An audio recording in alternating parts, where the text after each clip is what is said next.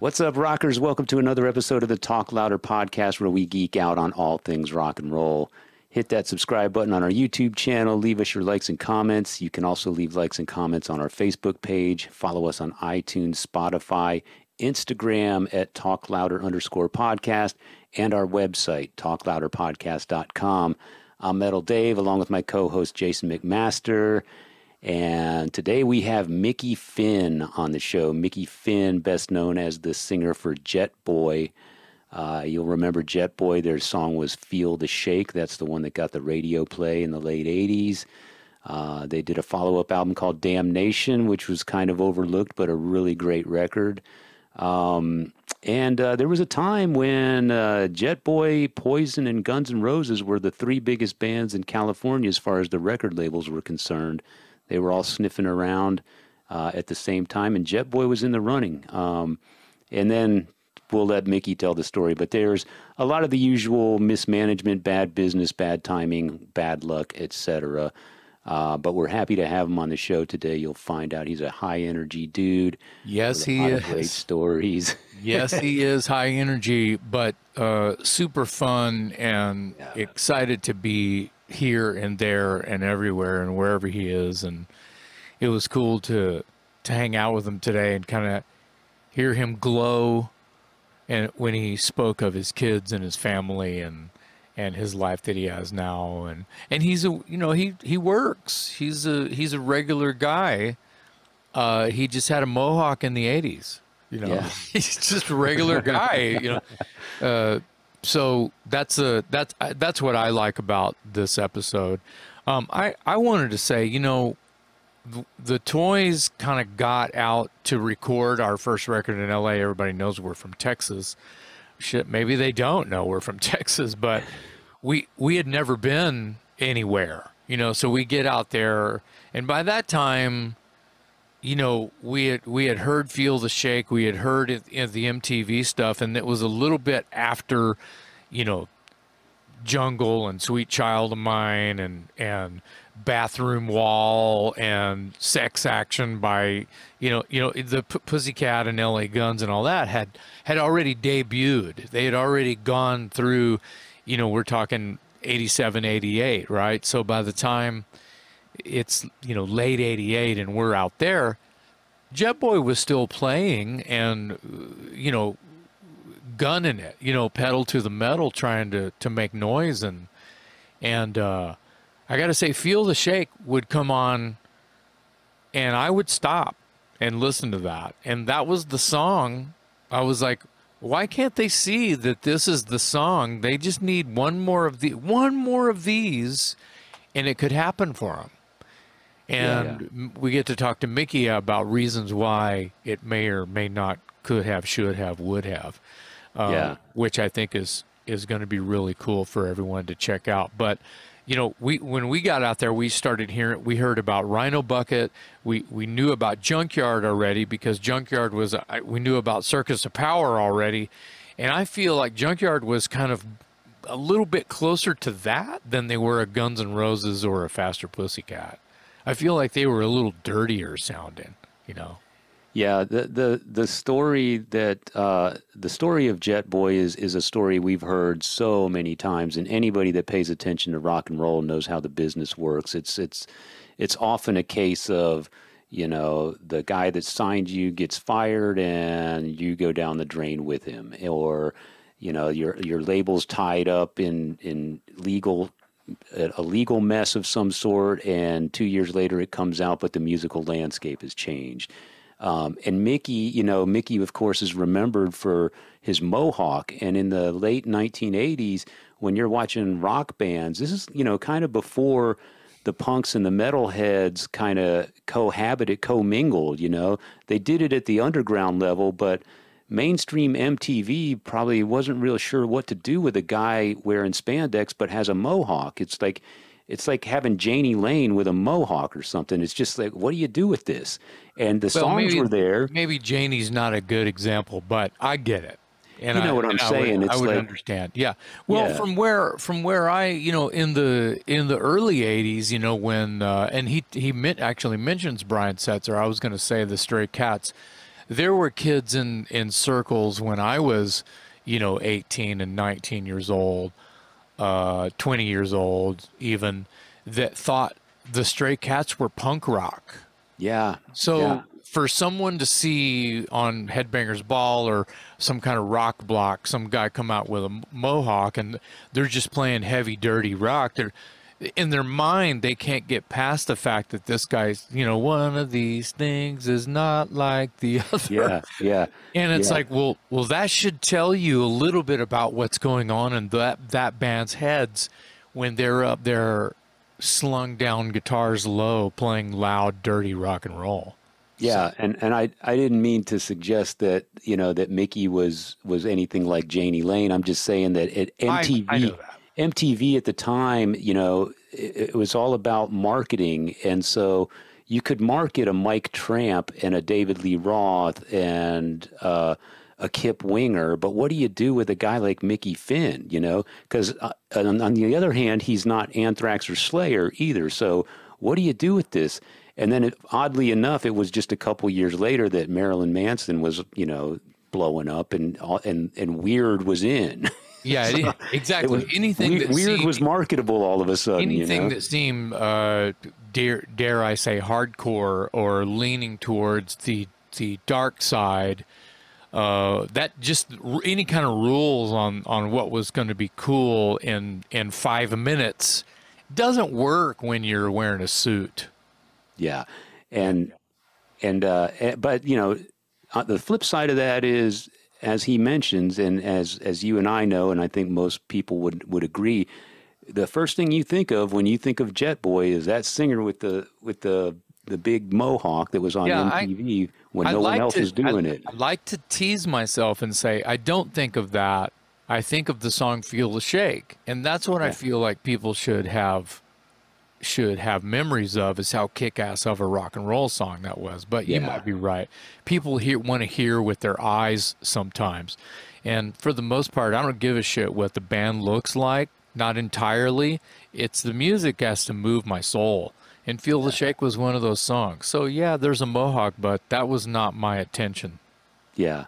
Yeah, maybe for because the video and the song went hand in hand in a lot of cases. That was people's introduction. Well, and at that time, MTV was still fairly new. 5 years in or something, and so 6 years in or whatever. And you think like people are listening with their eyes. Yeah, and that's not how it used to be. Where I'm from, we didn't listen with our eyes. So yeah, well.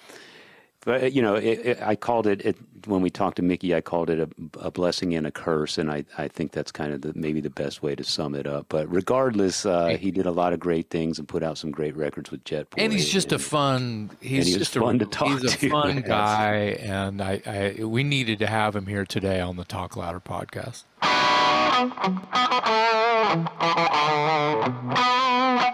Yep, I like it. Mickey, you before we get into your musical history, I wanted to talk a little bit about the present day. Are you in Las Vegas now? Yeah, I'm now in Las Vegas. Okay. It'll be 2 years in October, so about a year and a half. And that's after many years in Hawaii, correct? Yeah, about 15 years, but not consecutively. So I was there for about 7 years. I went back to Hollywood for about 7 years. That's when I got married, although I know my wife from Hawaii and she's born and raised there, but she had moved to LA the year after I moved there. That's when we started dating. And then we went back to Hawaii in 2014. And then we came here a year and a half ago. What was the appeal of Las Vegas specifically? The appeal specifically is that I own a 4-bedroom, 3-bathroom, 3-car garage house with a pool and, score.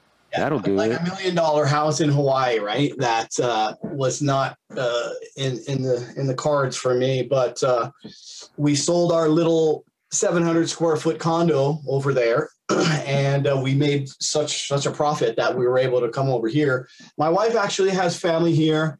Vegas is the new LA, let's face it, right? Yeah. So everyone's there. Yeah, and I really like it. I had a pretty good idea about Vegas, kind of outside of the Strip, but most people don't, right? It's like the Strip, but you know, it's the state of Nevada, right? So we have mountains, lakes, you know, red canyons, like, you know, it's a beautiful place to live. And once you get a few miles off the Strip, I'm about six or 7 miles west of the Luxor and the Mandalay Bay, which is at the south end of the Strip. And I mean, it's just like anywhere. You could be LA, you know. I live in a nice neighborhood. I live in a cul-de-sac, you know, it's chill, like can walk my kid to school, you know, like if I go look out my bedroom window, I can see the stratosphere and I can see the lights from the Strip, you know, but it's far enough back that once you get away from it, it's just like suburbia anywhere else. Yeah. But you have that convenience of always stuff going on, clubs, shows, events, amazing restaurants everywhere. So it's a very convenient place to live. Yeah. And, hold on. Give me 1 second. Oh, you're good. Did you get Minion? He's over at Alan's. It's good. I'm live on the air right now. You want to come say hi? Come here. Come say hi. Well, This is my baby girl. hi. Hey. Hi. How How are are you? you? That's Jason. Say hi, Jason. Hi. And that's David. Hi. How are you? What's your name? Is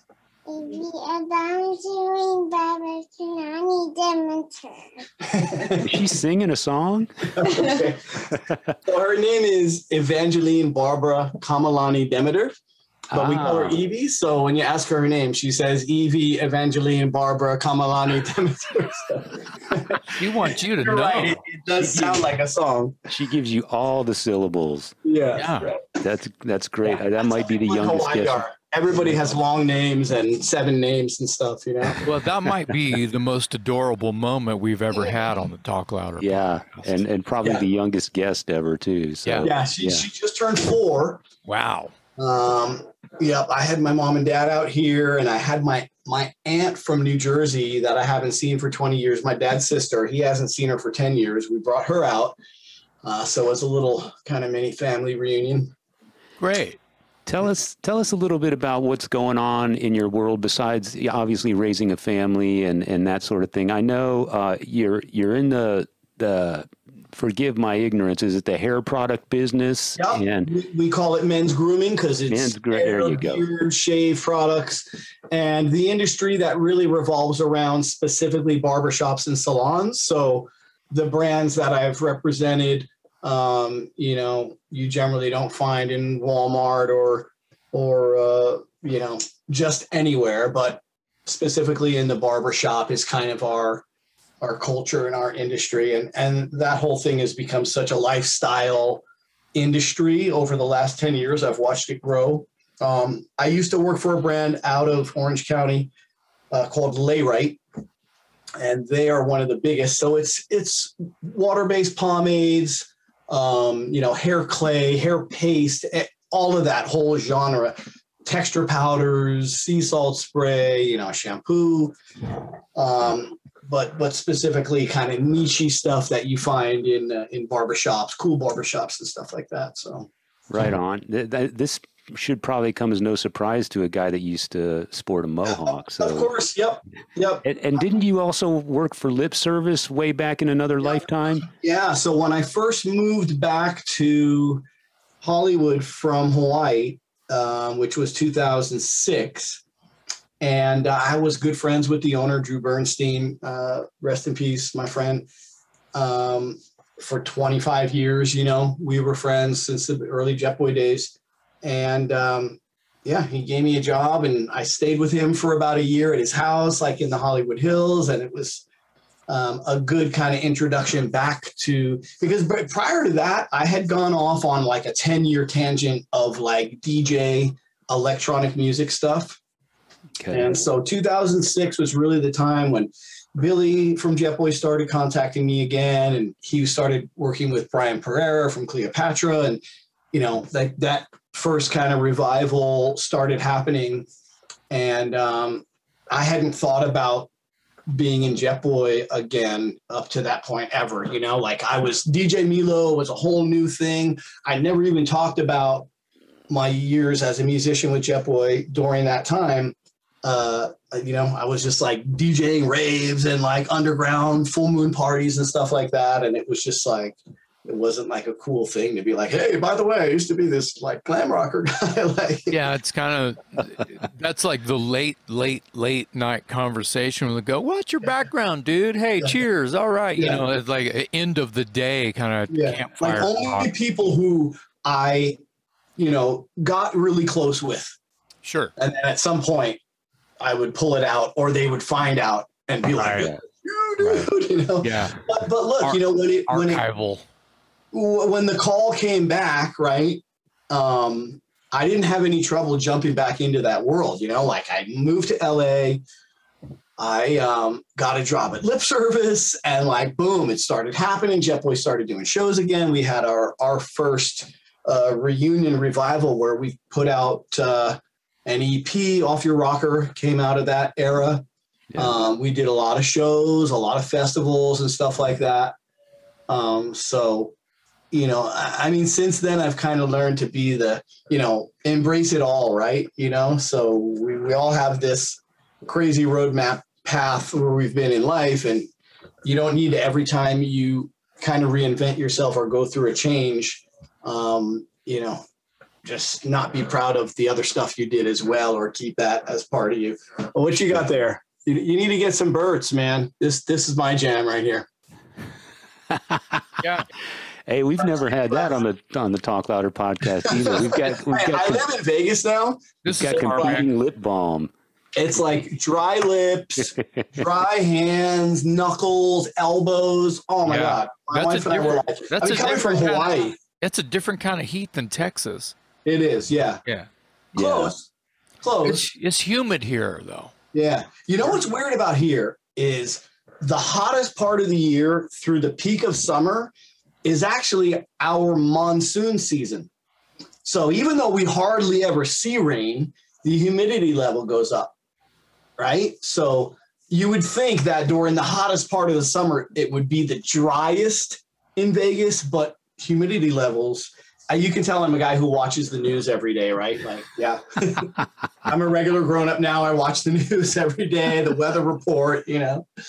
Guilty. I do the same. Yep. Sure. Yep. So you were talking just a minute ago. I was going to get to it, but let's talk about it now since we're sort of on the subject. You were talking about sort of this revival of Jet Boy. You were doing some of the festival dates. I actually saw you at the South Texas Rock Festival, and I've been friends with Billy for a number of years. And then you guys put out a great album called Born to Fly. Yeah. And that came out in like, I want to say 2018 or something. Yeah, that was really at a point. I mean, I had been living in Hawaii, but we had still been doing, you know, Weekend Warrior stuff, you know, a festival here, a show there. And we would usually try to tack on one or two shows to help cover the costs, you know. Right. By the time you pay for flights, because remember, it was like, oh, this guy's flying from Hawaii, he's flying from San Francisco, he's flying from LA, you know, it's like all of a sudden you got like the cost of just getting there eats up whatever you're getting paid for the show. So we would try to tack on, you know, a Friday and a Sunday or whatever and do a 3-show thing. But we had been doing that for a while and kind of just settling in. Maybe at that point there was even a lull for a while. And then we got the call through, I believe, Chuck at Artists Worldwide, our agent, and he had gotten contacted by Frontiers Records. And that was it. It was like, hey, there's this label. They're like from Italy, but they're doing the new LA Gun stuff, and they do a ton of, you know, rock and metal stuff. And they made us an offer to do a record. And, you know, I think at that point it had been since 2008 that we had written any new music, or maybe even not. I almost even feel like the new songs that were on Off Your Rocker, we wrote when I was in LA still, before I went back to Hawaii. So Yeah. it had been a long time since me and Billy and Fern, like the songwriting magic of the group, because I really do believe we have magic together when the three of us get together. So it'd been a long time since we tried to do anything. And, God bless Billy. He's always been really the heart and soul of this band, the most passionate one. And he became proficient in Logic. And so he was able to start recording, basic ideas and sending them to me, but they were like good quality. Like they had programmed drum beats and parts and stuff. So it was easy for me to, I love writing that way. You know what I mean? Like sometimes I'll come up with a melody or a lick, and be like, hey, go da da da da da, But I love when my guys like play me stuff and it's like, oh yeah, and I boom and just start writing, right? Yep. Yeah. So that's what we did. Billy just started sending me files, and he would get together with Fern randomly, and did you guys feel like you got to promote it properly? Because I thought it was a really good album, but I didn't hear a lot of buzz about you touring. No, look, that's the thing, right? The label gave us X amount of dollars to cover everything, the recording, whatever budget we needed to, trips to LA. We did record that, at a studio and just to cover all the costs. And then there was like a small budget for like a video or two that we got from them. Yeah, saw the video. But kind of like that's it, right? That's how a lot of these small labels are. They don't have tons of money to put behind promotion campaigns and whatnot. And remember, we're guys who don't make a living off the band, right? So everybody's got jobs and lives, and it's not like we have a ton of time to promote. What we did on our end, obviously the fun stuff, the creative stuff, is we kept making videos. So I think we did 5 or 6 videos that we just did with friends on like the shoestring budget or no budget. You know what I mean? Yeah. But they came out cool. I think all the videos we did for the record are like cool, and they're in cool places, and we worked with really rad people and whatnot. But isn't your dad in one of the videos? Yeah. That's right. Old Dog New Tricks? Yeah. Yeah. That was my concept idea on that. And my parents live in like a retirement community area in Northern California with golf courses and stuff, and yeah, it was. Well, I thought it was a great record. Anybody that was a Jet Boy fan back in the day that hasn't heard it, or somehow it snuck out under the radar and you missed it, go check it out. It's called Born to Fly. If you like the older Jet Boy stuff, you'll love Born to Fly. I mean, that was the intention too, right? Was to please the old school Jet Boy fans, but also kind of take it to what would have been, I think, the next step after Damnation. Yeah. Right. I mean, Feel the Shake and then Damnation, there was a progression. And I feel like Born to Fly, just as if there was no time in between, Born to Fly was the next progression, I feel like, if it would have come out right after Damnation. So let's go back to Feel the Shake and Damnation. So you guys, I'm not sure a lot of people know, but there was a time in the late 80s when the big bands, the big 3 bands in California was Poison, Guns N' Roses, and Jet Boy. Yeah. And you were one of the big dogs in the California scene out there. Yeah. And then I think Jet Boy has got to be the classic example of bad luck, bad timing, misfortune, the label mismanaging your record, and all this sort of thing. How do you look back on that time? And tell me a little bit about it, because you guys were peers of these bands that went on to huge success and whatnot. But you were right there with them, neck and neck. Yeah, exactly. I wouldn't use the term peers because, we were, we just came up at the same time. We were bros, we were buddies, we were, just doing the same thing and helping each other. We played shows in San Francisco when we had built up to the biggest headlining status in San Francisco. We brought Guns N' Roses up, and people were just starting to hear about them, and they opened for us, and we headlined, and they were huge shows. We did the same thing with Poison, and both bands did the same thing with us. They brought us down to LA. We opened for them. We opened for Poison. So it was, yeah, I mean, and I feel like, you know, in any era like this, right? Like our era, short-lived as it was, I know there's way more stories like ours than the success stories. Oh yeah. But it's just weird to be one of them, you know what I mean? And I've, you know, run the gamut of all emotions regarding it, but ultimately you have to be at peace with it and say, this is just how it was, and it didn't work out for us in the big picture. But just still proud of the whole journey and everything we did. And sure, you know, it was kind of a tumultuous time in the music industry, right? Because, you know, for us, like, we got signed to Elektra, and then Elektra was an East Coast label, but they had West Coast offices. You know, like right before our release date, they fired everybody in the West Coast offices, from the president, Peter Philman, on down. wow. You know, our A&R guy, like, it was just clean house. And, you know, well, I don't care what they were working on, shelve it, you know, we're going to regroup this or whatever. Like, that's something you're not prepared for, is the big company moves that these huge corporations and companies make. And then, you know, that, like I said, that short-lived, maybe 4-year period. So you lose a year there between going from Elektra to MCA.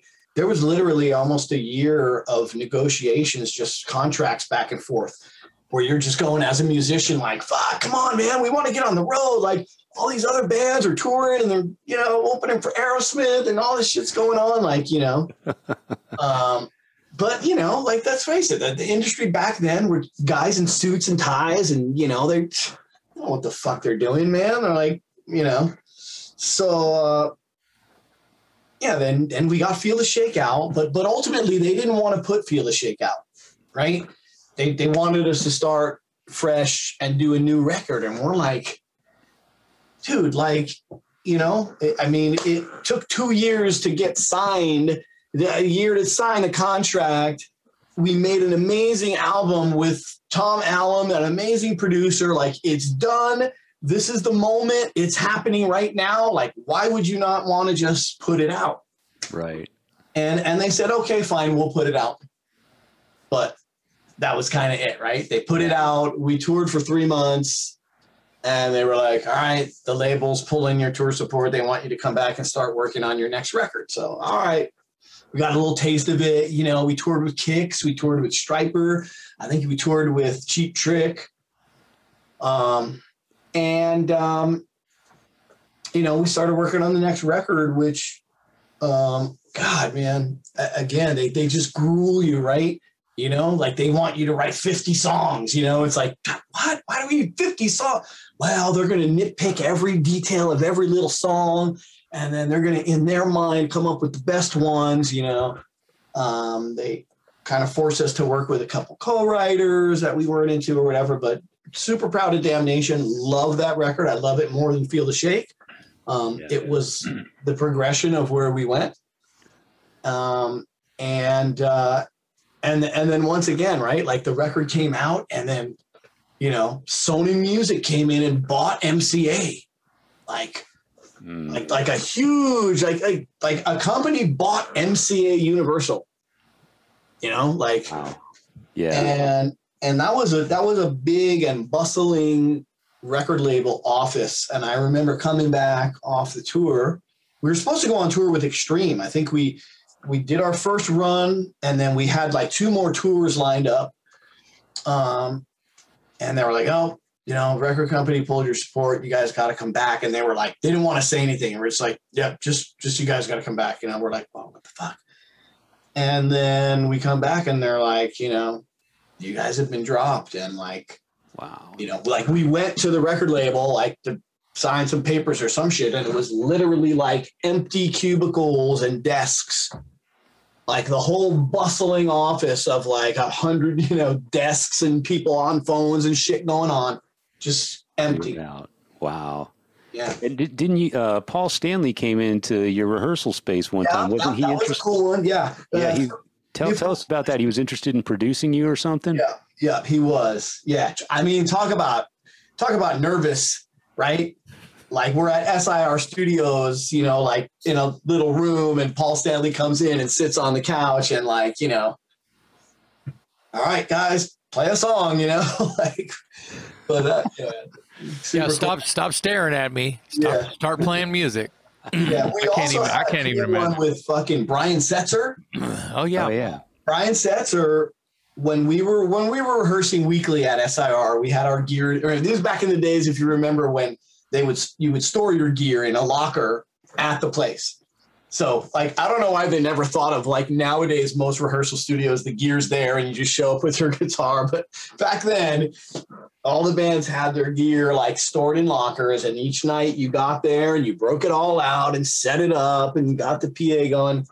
But during that time, I remember we pulled into the parking lot and we saw this fucking hot rod. We're like, oh, damn, man. And we find out Brian Setzer was in there rehearsing. So I think Billy was the one that went up to him and was just like, oh, man, we're huge fans. You know, our band's Jet Boy. Like, you know, oh, man, love to. I don't even know how it came about. Like, if he was just like, oh, come on in and jam a song with us. But before you know it, Billy's walking in the door. He's like, yeah, Brian Setzer is going to come in. He's going to jam a song with us, you know? And he did. He just came in and met us all and was like, right on, guys. And he plugged in and we played I think we played Folsom Prison and Great Balls of Fire or something, which were regulars in our set as encores. Right. And like, those are the moments, right? You know, I think I sent you guys a picture of us with Bo Diddley. Yeah. Like I don't even know. Like, that was the cool thing about that time, 80s, 90s. Late 80s, early 90s, where there was such a mishmash of everything. Somehow we got the offer to open for Bo Diddley. Like, what the fuck Jet Boy had to do with Bo Diddley? But it was fucking amazing. And we hung out with him backstage and, like, you know, broke out his guitar, Lucille square guitar and all that shit. Just like, holy shit, you know? Wow. Cool. That's crazy, man. Well, yeah. So, you know, you guys, maybe all the pieces of the puzzle didn't fit at the right time, but you definitely left behind a body of work you can be proud of, like you said. Yeah. And you've got these amazing stories like the few you've just shared with us. Yep. I got to know who or what inspired the Mohawk, because that was a hard sell in 1988, 89. So look, the answer to that is that I was a punk rocker right before I got into glam rock, right? Like, I went from, you know, like a stoner kid listening to Zeppelin and I mean, I listened to all that, like Jethro Tull and Yes and Rush and, you know what I mean? Long hair, like in high school. And then I kind of got into, for a little bit, you know, I started getting into more metal, you know, Iron Maiden and stuff like that. And then I got into punk rock, man. And it was like, for 2 solid years, I was like fully in it, man. Like, I had a great punk rock crew from San Jose, California. A lot of guys like Lars from Rancid. Yeah. Like, he remembers me from back then because he was like, I don't know, 5 years younger than me or whatever. So he was like a little kid when I was kind of like hanging with all the big cool punk rockers and stuff, you know.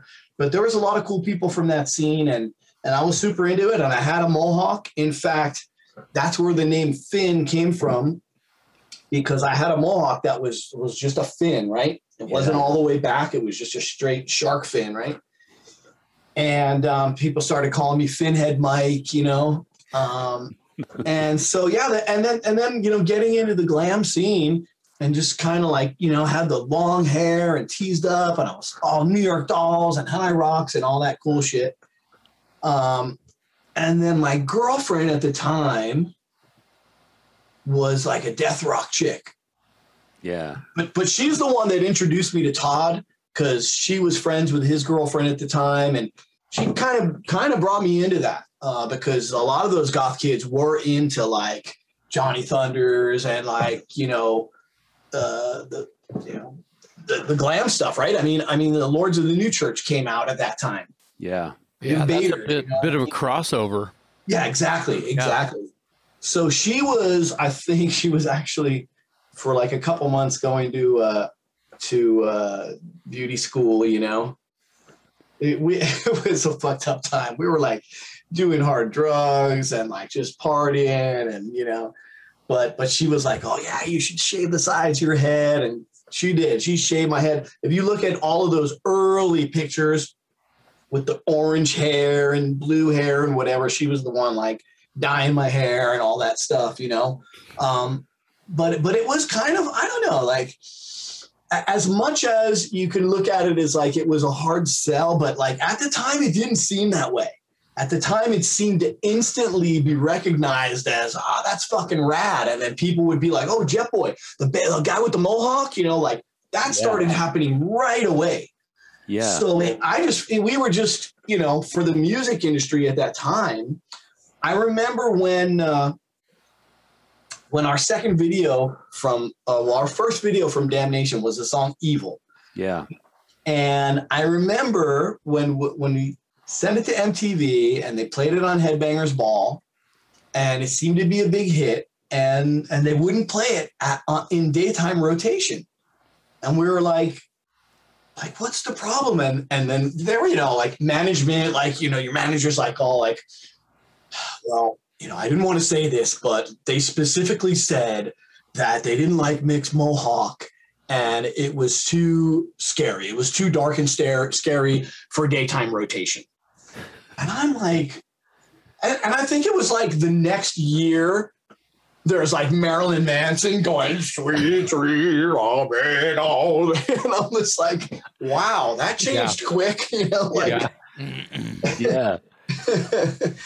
But I mean, it definitely is a thing, right? Who knows? You know, was that the thing that we couldn't get categorized? It was definitely talked about that we didn't fit into that poison mold.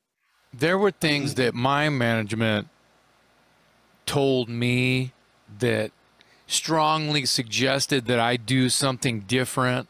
Yep. I won't say what it is because I didn't have a mohawk, but it was it was minutia they were worried about. Right. Like really, your mohawk is going to keep our video from being played. Yeah. That is, yep. It's the most ridiculous thing I've ever heard. And the irony of it is that at that time, like during our peak, for those between Feel the Shake and Damnation, touring in peak years, my mom could go to the grocery store every week and go to the magazine rack and she would just flip through all the rock magazines and she would just come home with stacks. We were highly visual in the world of music. Sure. We were almost completely reviewed positively. Right. Yeah. And so then you got these record company people and whatever people at MTV and people at radio. And you're like, what's really going on here? Like, you know what I mean? Like everyone, all the critics, and, you know, like that hardly happens. You know what I mean? But for whatever it was, of course, there's the stuff we couldn't control, which Elektra firing their offices and maybe they just missed it. Maybe they just didn't take the time to look at what we had going on at that time. Yeah. And MCA, you know, we're just cleaning house, you know. How times have changed. I mean, I remember at that time, Hanson, remember the group Hanson? Of course. Yeah. They were on MCA. And I remember finding out that they kept Hanson and they dropped Jet Boy. And I was like, you got to be fucking kidding me. And I'm not hating on them at all, but it's clear to see where, you know what I mean? Yeah, we were on the other side of the tracks. It's like, I don't know, let's go with all the safe stuff here or whatever. Right. And we weren't even fucking crazy, right? Like Guns N' Roses were the craziest motherfuckers in the industry, just belligerently fucking doing and saying what they fucking wanted and always fucking, you know, making messes to be cleaned up. And that's even more proof that your mohawk didn't. It doesn't sound like it. It doesn't hold water to me. The stories do not hold water from upper management and people at MTV and. Yeah. Maybe they're afraid of getting fired. You know, you come and it's your label's a ghost town. You go to it's like 100 desks that are with no people sitting at them. You know, they should have realized how good they had it Yeah. because it's like we fucking spent $50,000 on this video for you motherfuckers, and now you're not gonna play it. Like, it's everything it was that evil video encompasses everything that was going on in rock and metal videos at that time. There was it's like, what do you mean? This is perfect. It fits right in with all this other shit. Okay, yeah, the guy's got a hook, whatever, but it's still, you could play Cinderella and fucking Guns N' Roses and Jet Boy, and we know what I mean? It wouldn't be like, what the like is this, like. Right. It wouldn't have been so left field. I mean, it sounds like it was made to order. Like it there was a naked chick at the end. I mean, you couldn't see anything, but she was naked with snakes crawling on her, and a spider crawls across her face. I mean, come on. Alice Cooper's still got a huge fucking career. He's the spider and snake king, Yeah, in '89, my video had snakes and rats and spiders in it too. Yeah. I have snakes in my room right now, by the way. Perfect. I have an albino sun glow boa. Wow. You told us geckos I breed. Yeah, I'm a critter guy, man. I've always had lizards and snakes, and when I moved to Hawaii, I couldn't have any of that. Oh. So you're making up for it now. It's all illegal, right, over there. So now that I'm back here, I've got a nice tegu lizard. I'm growing up. They get about 15 pounds. I've got a pair 15 pounds. Yeah. Wow. Tegus. Look them up, from Argentina. Wow, man. That's like a dog. I've kept them before too. Hey, awesome. So you mentioned Todd Crew, and I want to talk about Todd for a little bit. He was the bass player in your band before you got signed. Was let go from the band. It was replaced by Sammy Yaffa from Hanoi Rocks, one of your heroes, and then Todd unfortunately passed away at a very young age, like 21 or something, when he was out working. He was on the road with Guns N' Roses, working as a tech or a roadie or something like that. And you've said in the past that Todd, and you said it earlier, that Todd kind of brought you into the Jet Boy fold. Yeah, absolutely. Yeah. He had just started jamming with Billy and Fern and Ron, our drummer. And I actually, when I met Todd through our girlfriends that were friends, I thought, because I had a band at the time in San Jose called Sweet Evil. And here, wait, hold on. I have a picture. You won't find this anywhere, but let's see. Can you see it? It's got a bit of a glare on it. Glary. Oh, there you go. If you hold, that's better. There you go. Yeah, hold it like that. Yeah, you look like we're standing on top of a mausoleum in a cemetery. We were like, Black Sabbath meets Motley Crue. Yeah, it looks like an early so Slayer. I met Todd, and I was like, I think it was like, he was like, oh, you got to come try out for Jet Boy, And I was like, no, you got to come try out for my band, Sweet Evil, because our bass player was just leaving. And he did. I remember he came and tried out for us. And I think that was enough for him to hear me sing. And then he was just like, no, dude, like, fuck these San Jose stoner guys. Like, you need to get in this band. We're like, glam rock and all. And that talk went back and forth for a while, right? I don't know, a month or whatever. And it was talked about. And then I started meeting Bill and Fern out on the Broadway strip. That was like San Francisco's version of Sunset. Was Broadway and North Beach were the Stone and the On Broadway and Mabuhay, and that was always like punk rock and metal. I call that holy ground.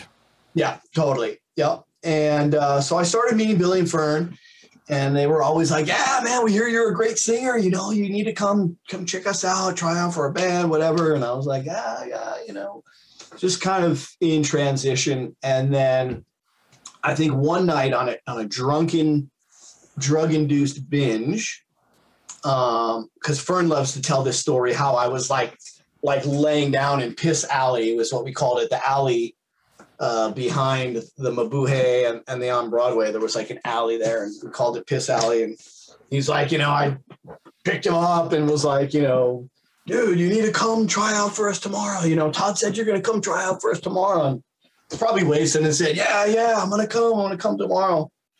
And then, of course, I didn't. And they showed up at my girlfriend's house, like literally showed up.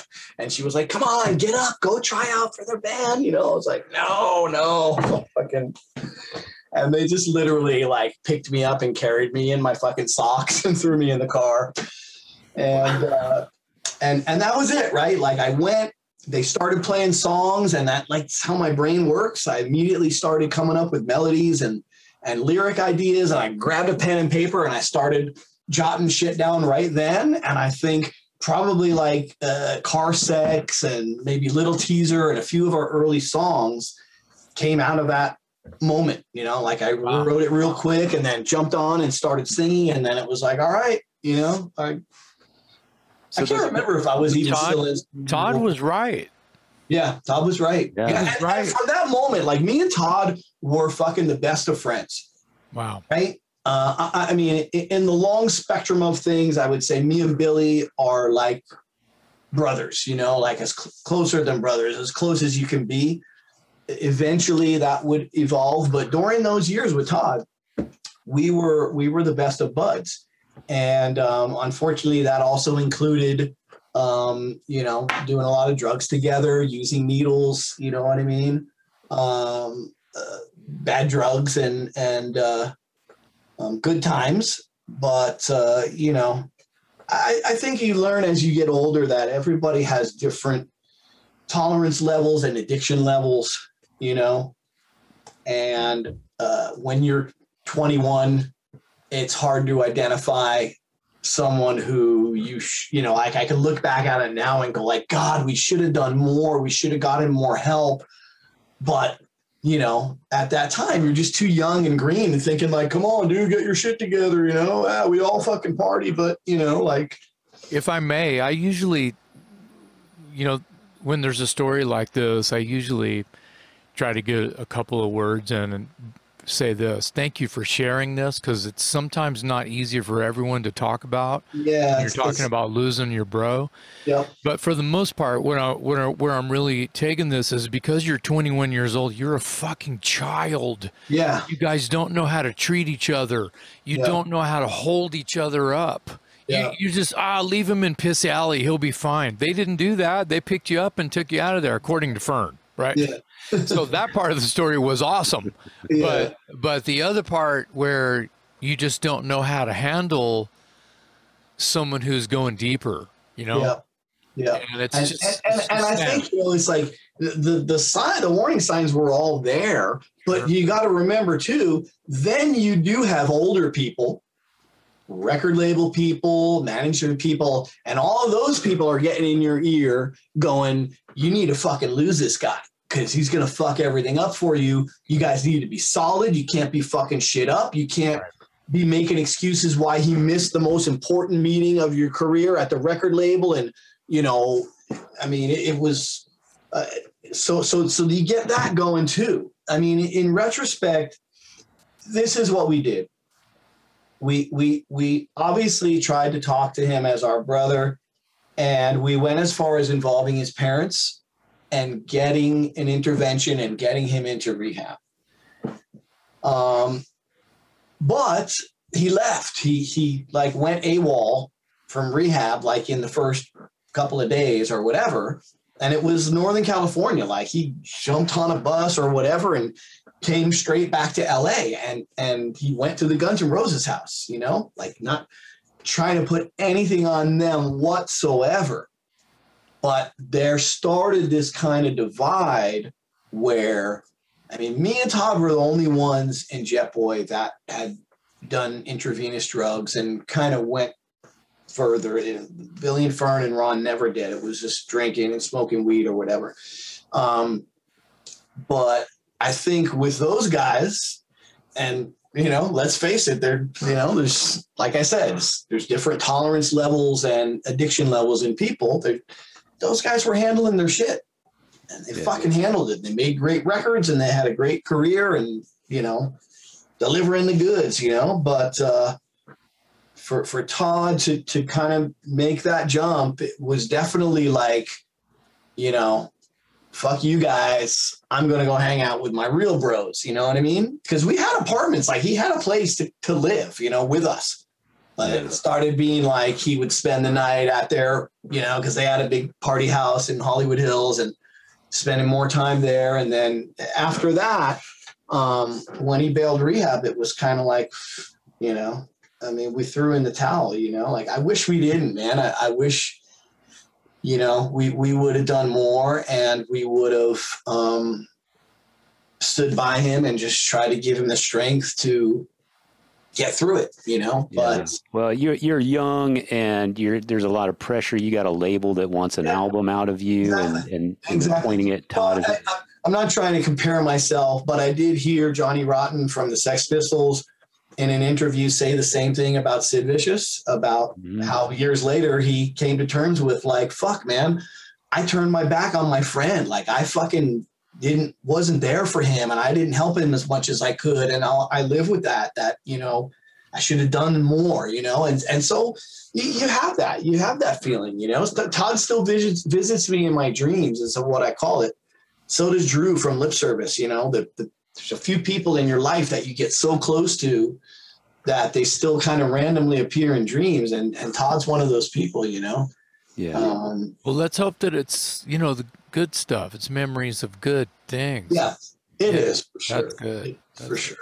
Tell us, let's jump ahead to Cold Blue Rebels. Tell us a little bit about that band. When was that band around? What was that? What was the vibe, the sound? Obviously you had a very distinct look. Tell us. Some of my best and favorite work in the music world as well. So I had moved back to LA in 2006, got together with my girlfriend in 2007. There was some tumultuous stuff with Jet Boy for a period. And I reconnected with my old friend, Danny Dangerous from the Zeros, Purple Haired Zeros. And I found out that he was kind of into like rockabilly and psychobilly stuff, which I was as well. I love psychobilly. If you're not familiar, it's basically punk rock mixed with rockabilly. Yeah. Upright bass. And it's a huge nationwide genre. It's really big in Europe. I don't know if you consider them rockabilly, but Reverend Horton Heat. Yeah, Reverend Horton Heat, most people will say is psychobilly, you know? Yeah. They have that little bit of crossover going. For sure. And we were like, there's a certain style within psychobilly that is all horror stuff, you know? So we dress like zombies. All of our songs are about like graveyards and monsters and murder and, you know, all the fun stuff. Yeah, all the fun stuff. Super creative, right? Like it was very artistic and creative with everything we did, from our stage show and all the artwork and logos and merch, right? Did you have Elvira in one of your videos? No, but my that would have worked. That would have worked. If you look at our first video, which is the song "Cold Blue and Beautiful," stars my wife and her hearse that she used to drive around LA. Awesome. But yeah, it was an awesome band. So we put it together with. It wound up being Spaz Drastic on drums, who was in the Glamour Punks, and then Joe Normal, who was the guitar player in the Zeros. And we all really just embraced the genre. You know, like Spaz had played in some rockabilly bands where he was doing like the stand-up, like Slim Jim from the Stray Cats. Yeah. And Joe is just a phenomenal guitar player and musician. Like that guy could, you know, put a little work into it and literally play any style of guitar. So he really embraced the, you know, all the hollow body, twangy Fender amps. And, you know, he was every bit of Brian Setzer at the same time as Johnny Thunders and, you know, playing, you know, punk rock style guitar as well. The shows were super theatrical. We had zombie go-go dancers, coffins on stage. And we just kind of blew up. Yeah. Like I think we started that band. We wrote 6 songs and we played a show. And from that moment on, we just got nonstop offers. And we just started fucking gigging, I think, for like a year. We just played every weekend. We played constantly all up and down California, trips to Arizona. And it literally got to a point where, I mean, it was like we learned a couple covers, but it was like we had 6 songs, you know? And we would play shows and be done. And they'd be like, they're like, come on, they want you guys back out. And we're like, we don't fucking know anything else, you know, like, what are we supposed to whip out? So, like, you know, we just didn't have time to rehearse anything extra. It was just shows. We didn't even rehearse. We just played shows. And then we said, all right, this is happening. We took some time off. We started turning down offers. We wrote another 6 songs, and then we put out our first record. It's a full-length record. Recording quality is not my favorite. The recording was great. We did it at 3rd Street Recording in Santa Monica. Kind of a cool, small, but really cool. Everybody's fucking recorded there. Lemmy from Motorhead. Like, it's really rad place. And we did the whole record in one night. Like one take songs, you know what I mean? It sounds amazing. It's super rad. We didn't really have it mastered properly, which is why I think it doesn't hold up to our second EP, where the production sounds much better. But yeah, so we did that, and then we just started touring. We went on tour with a lot of bands. We supported fucking a ton of bands, which worked to our favor, because we got to just go out there and build a following based on, like, we did. God, I think we did 3 tours with Wednesday 13. You know who he is from the Murder Dolls, Of and course. Yeah. right. So we did, like, I think, like, the first tour we opened, and it was like 3 bands on tour, and then the second band or 4 bands on tour, and then the second tour we were in the second slot, and then the third tour we were in the support slot or whatever, you know. And we, you know, the crowds were really Hot Topic. You know what I mean? Like, Yeah. like they were just goth kids, punk everybody kids, knows. folk kids, right? I mean, I remember playing shows and kids would come up to us and they had never seen an upright bass, and they were like, Wow. you know, what the fuck is that thing? It's like a giant fucking violin or something, you know? Yeah, that's funny. So it was cool to get that response. We also played a lot of all ages shows, which is great if you have a big merch program like we did. We had a traveling fucking store. So we had like 8 t-shirt designs, jackets, hoodies, patches, buttons, keychains. We even had Cold Blue Rebel condoms. Like, it was just like a fucking barrage of stuff. And kids just came up. Like, I think we would do those tours. We did tours where we made like $300 a night, but we would do like $800 or $1,000 in merch. Mm-hmm. And it was like, fuck yeah, man, we're killing it, you know? Yeah. Meanwhile, Wednesday 13 is over there with like a little booth with like 2 t-shirts, and he started going like, man, you know? It's like after the first or second tour, he got with our bass player, and he was like, yeah, man, I want you to help me like develop my merch program, you know, because we had all these contacts. We have a friend in Bakersfield, shout out to Mark from the Mentors. And he's a tattoo artist, and he has a silk screening shop. So he would let us come up, and we would like bust out the shirts ourselves. You know, we would go down to Santee Alley in downtown LA and buy like the bags of like slightly irregular shirts and shit and make shit up. But it worked, man. You know, it's tough nowadays to be a club level touring band is almost impossible.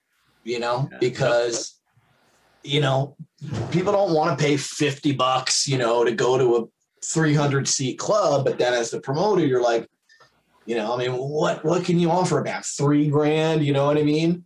Yeah. And then as a band, when you consider all the expenses, most bands don't own their vehicles. So you rent a van, a trailer, gas, food for 5 guys, hotels, you know what I mean? It's like, yeah, it's a grind. And so ultimately that's kind of what we did. We came, we fucking killed it. We blew it up. And then we got to a point where we were like, fuck this. You know what I mean? Like it gets hard. You can't, you know, I can't go out and do 6 weeks tour and come back and pay all my bills. Right. You know what I mean? It's like my wife at the time, we didn't have kids yet, but we were working, you know, you got your rent and all your bills, and my wife's waiting tables or whatever. And say I'm going to take off for 6 weeks, you know, fuck, you come home, you got all kinds of bills and shit. And I miss it. You know, I was hoping to maybe rekindle it when I came back here. But Joe, the guitar player's got other stuff going on with his music career.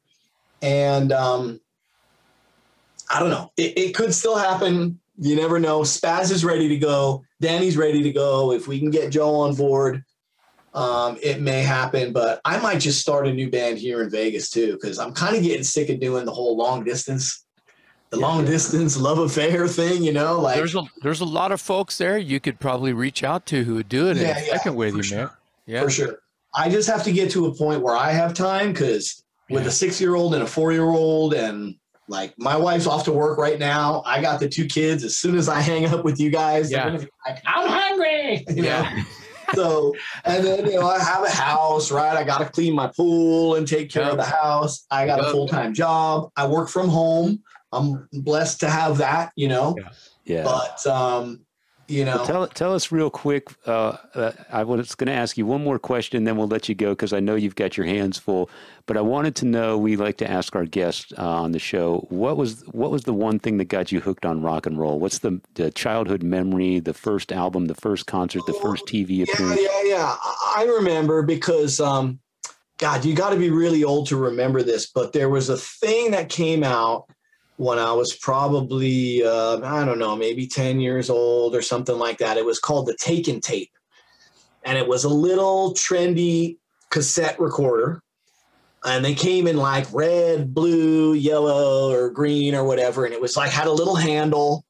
And it was like a tape recorder, right? So you could play cassettes on it, and you can put a blank cassette and like record or whatever. And I was so happy to get it. Like, I got it for my birthday. I was like, yeah, you know. But, you know, I didn't know what to put on it or whatever. And I think one of the first cassette tapes, well, definitely was Elton John, right? Like Elton John was probably the first, you know, love of like, because it was on the radio, you know what I mean? I remember hearing all that stuff. When Bohemian Rhapsody came out, I remember being in the station wagon with my mom, like going to the store or whatever, and that song coming on and just being like, wow, you know. But I remember one of the first cassette tapes I bought was David Bowie Live. And I think it was like a double album. It had everything on there, Suffragette City and like just all the classics. And I remember getting super into that. And then I even had a little group of friends. This is so nerdy. It's like Stranger Things or something, but we had like an Elton John club. And we would get together and like play their records and stuff. And then we would have contests to like memorize the words to a song. And I remember one of them was Benny and the Jets. And like, nice. I probably still remember the words to Benny and the Jets to this day, because, you know, to be in the club, you got to know the words to Benny and the Jets or whatever. So, you know, that stuff shaped me early. I remember hearing Meatloaf, Bat Out of Hell early. This was all New Jersey, right? So my family moved to California when I was 15. So prior to that, it was all New Jersey. And I remember hearing Angel probably around the same time I heard Meatloaf. Kiss, of course, right? I remember my cousin Jody being at her house, and I saw this Kiss Alive, and I was just like, "Whoa, that's fucking Here we cool," go. You know. And we all then had that same reaction. That's funny. The clincher, like the last clincher, and this was probably when I was 14 or 15 already. My cousin Dave, my dad's sister's son, who was a rocker and always playing acoustic guitar at, you know, family parties and whatever. And he bought me and my brother for Christmas one year. He bought my brother Aerosmith Get Your Wings, and he bought me Foghat Live. Oh, wow. And every song on that. And I remember at the time my brother was like all about Chicago. So like he put it on and he was just like, you can have it. And I was like, yeah, I'll take it. And I fucking burned those vinyls over and over and over and over, man. And Get Your Wings still to this day is my favorite Aerosmith record. Nice. It's kind of a weird one for some people, but like Seasons of Wither. Yeah. Like there's some songs, some deep tracks on there that still I get chills when I listen to. And fucking Foghat, you're my driving wheel, and all so that. good. I didn't even probably every know song, what slide guitar was, but it sounded like amazing. That's like a greatest hits for Foghat. Yeah, Every exactly. song on there Yep. just kicks so much ass. Jason is your new best friend. As soon as you mentioned Elton John, Hey, Jason, I you're wanna speaking ask you you're speaking his language. Yeah. Jason, so we played together. I was going to ask if you guys had ever crossed paths before, We did, Jet Boy and Dangerous. but I don't know if you remember this, but we played with you. I don't remember where it was, maybe Texas. Fort Worth. You guys had that bus. Fort Worth. I think you had just like gotten that thing revamped and whatever. And it was with Broken Teeth, right? Mm-hmm. Mm-hmm. I mean, correct me if I'm wrong, and I don't want to bring up a downer topic, but wasn't that the night that we found out Tracy Michaels from Peppermint Creeps died? Because they had played that night too somewhere else. And I remember the club that we played at, we shut that place down, and we hung out with the owner like in the back, and we were just drinking all night. I remember it. Yeah. It really fucked up that night. Yeah. That would be Warren Garza. Yeah. Mhm. Right. It was off the chain, like, you know. But the buddy you mentioned that you heard passed away, I don't recall that part of the story. Yeah, well, it might have been like we found out the next day or whatever. But he was in a band called the Peppermint Creeps. Yeah, I'm unfamiliar. I think I've heard Hollywood, this. Very, very popular Hollywood guy. Like I went to his funeral at the Forever Cemetery in Hollywood there, and it was a huge turnout. And he was a really liked guy, and just got too fucked up and did some pills or something and OD'd. But I remember just kind of like going, "Fuck, man," because I mean, that was a great show. Like, I remember, like, you were fucking on point, you know, and I remember being pretty lit up when I got on stage, but like the perfect level. So you just like kill it, and you just had a great show and just super rad. Well, you just had gas in the tank, buddy. Yeah, exactly. Yeah. Gas in And the then tank. after that, I just remember like that guy just like closing up the fucking building, and we went like in a back lounge, and it was just like, whatever you guys want. Yeah, that sounds like Warren Garza to me. Yeah. He's got a place in Fort Worth now called the Rail Club. Okay. And we just did a couple of shows in December. We went through there with Junkyard. Oh, nice. Yeah, we played with Junkyard a couple times before the pandemic. Awesome. And then I saw them. They came here to Vegas the first year that we moved here. And I went, my brother was in town, and we went out to see Junkyard and hung out with him backstage and stuff. And fucking love those guys, man. Yeah, I don't know how permanent it is, but David lives right next door to me right now. Like Really? I'm pointing at David Roach right now. He's literally on the other side of this wall. Yeah. Wow. All right. Yeah. Hey, Mickey, one more thing real quick, because this is very cool and kind of unusual. How did you guys get the phone call from the Philadelphia Flyers asking to use Feel the Dude, there was Shake? no phone call. What are you talking about? Did they just take it? They just claimed Yeah, it? they just fucking used it, dude. Hell yeah. Like, Wow. So for people that aren't... we found out after when people started telling us like, hey, you know, you guys are using you when they score a goal or whatever. We're like, what? You know, eventually Billy did have communication with the guy who was responsible. And it's the same story every time. Like somebody who was an old Jet Boy fan and was in a position to like, hey, let's, you know, do this. There's no money, in case anyone was wondering. There's no payout to us, right?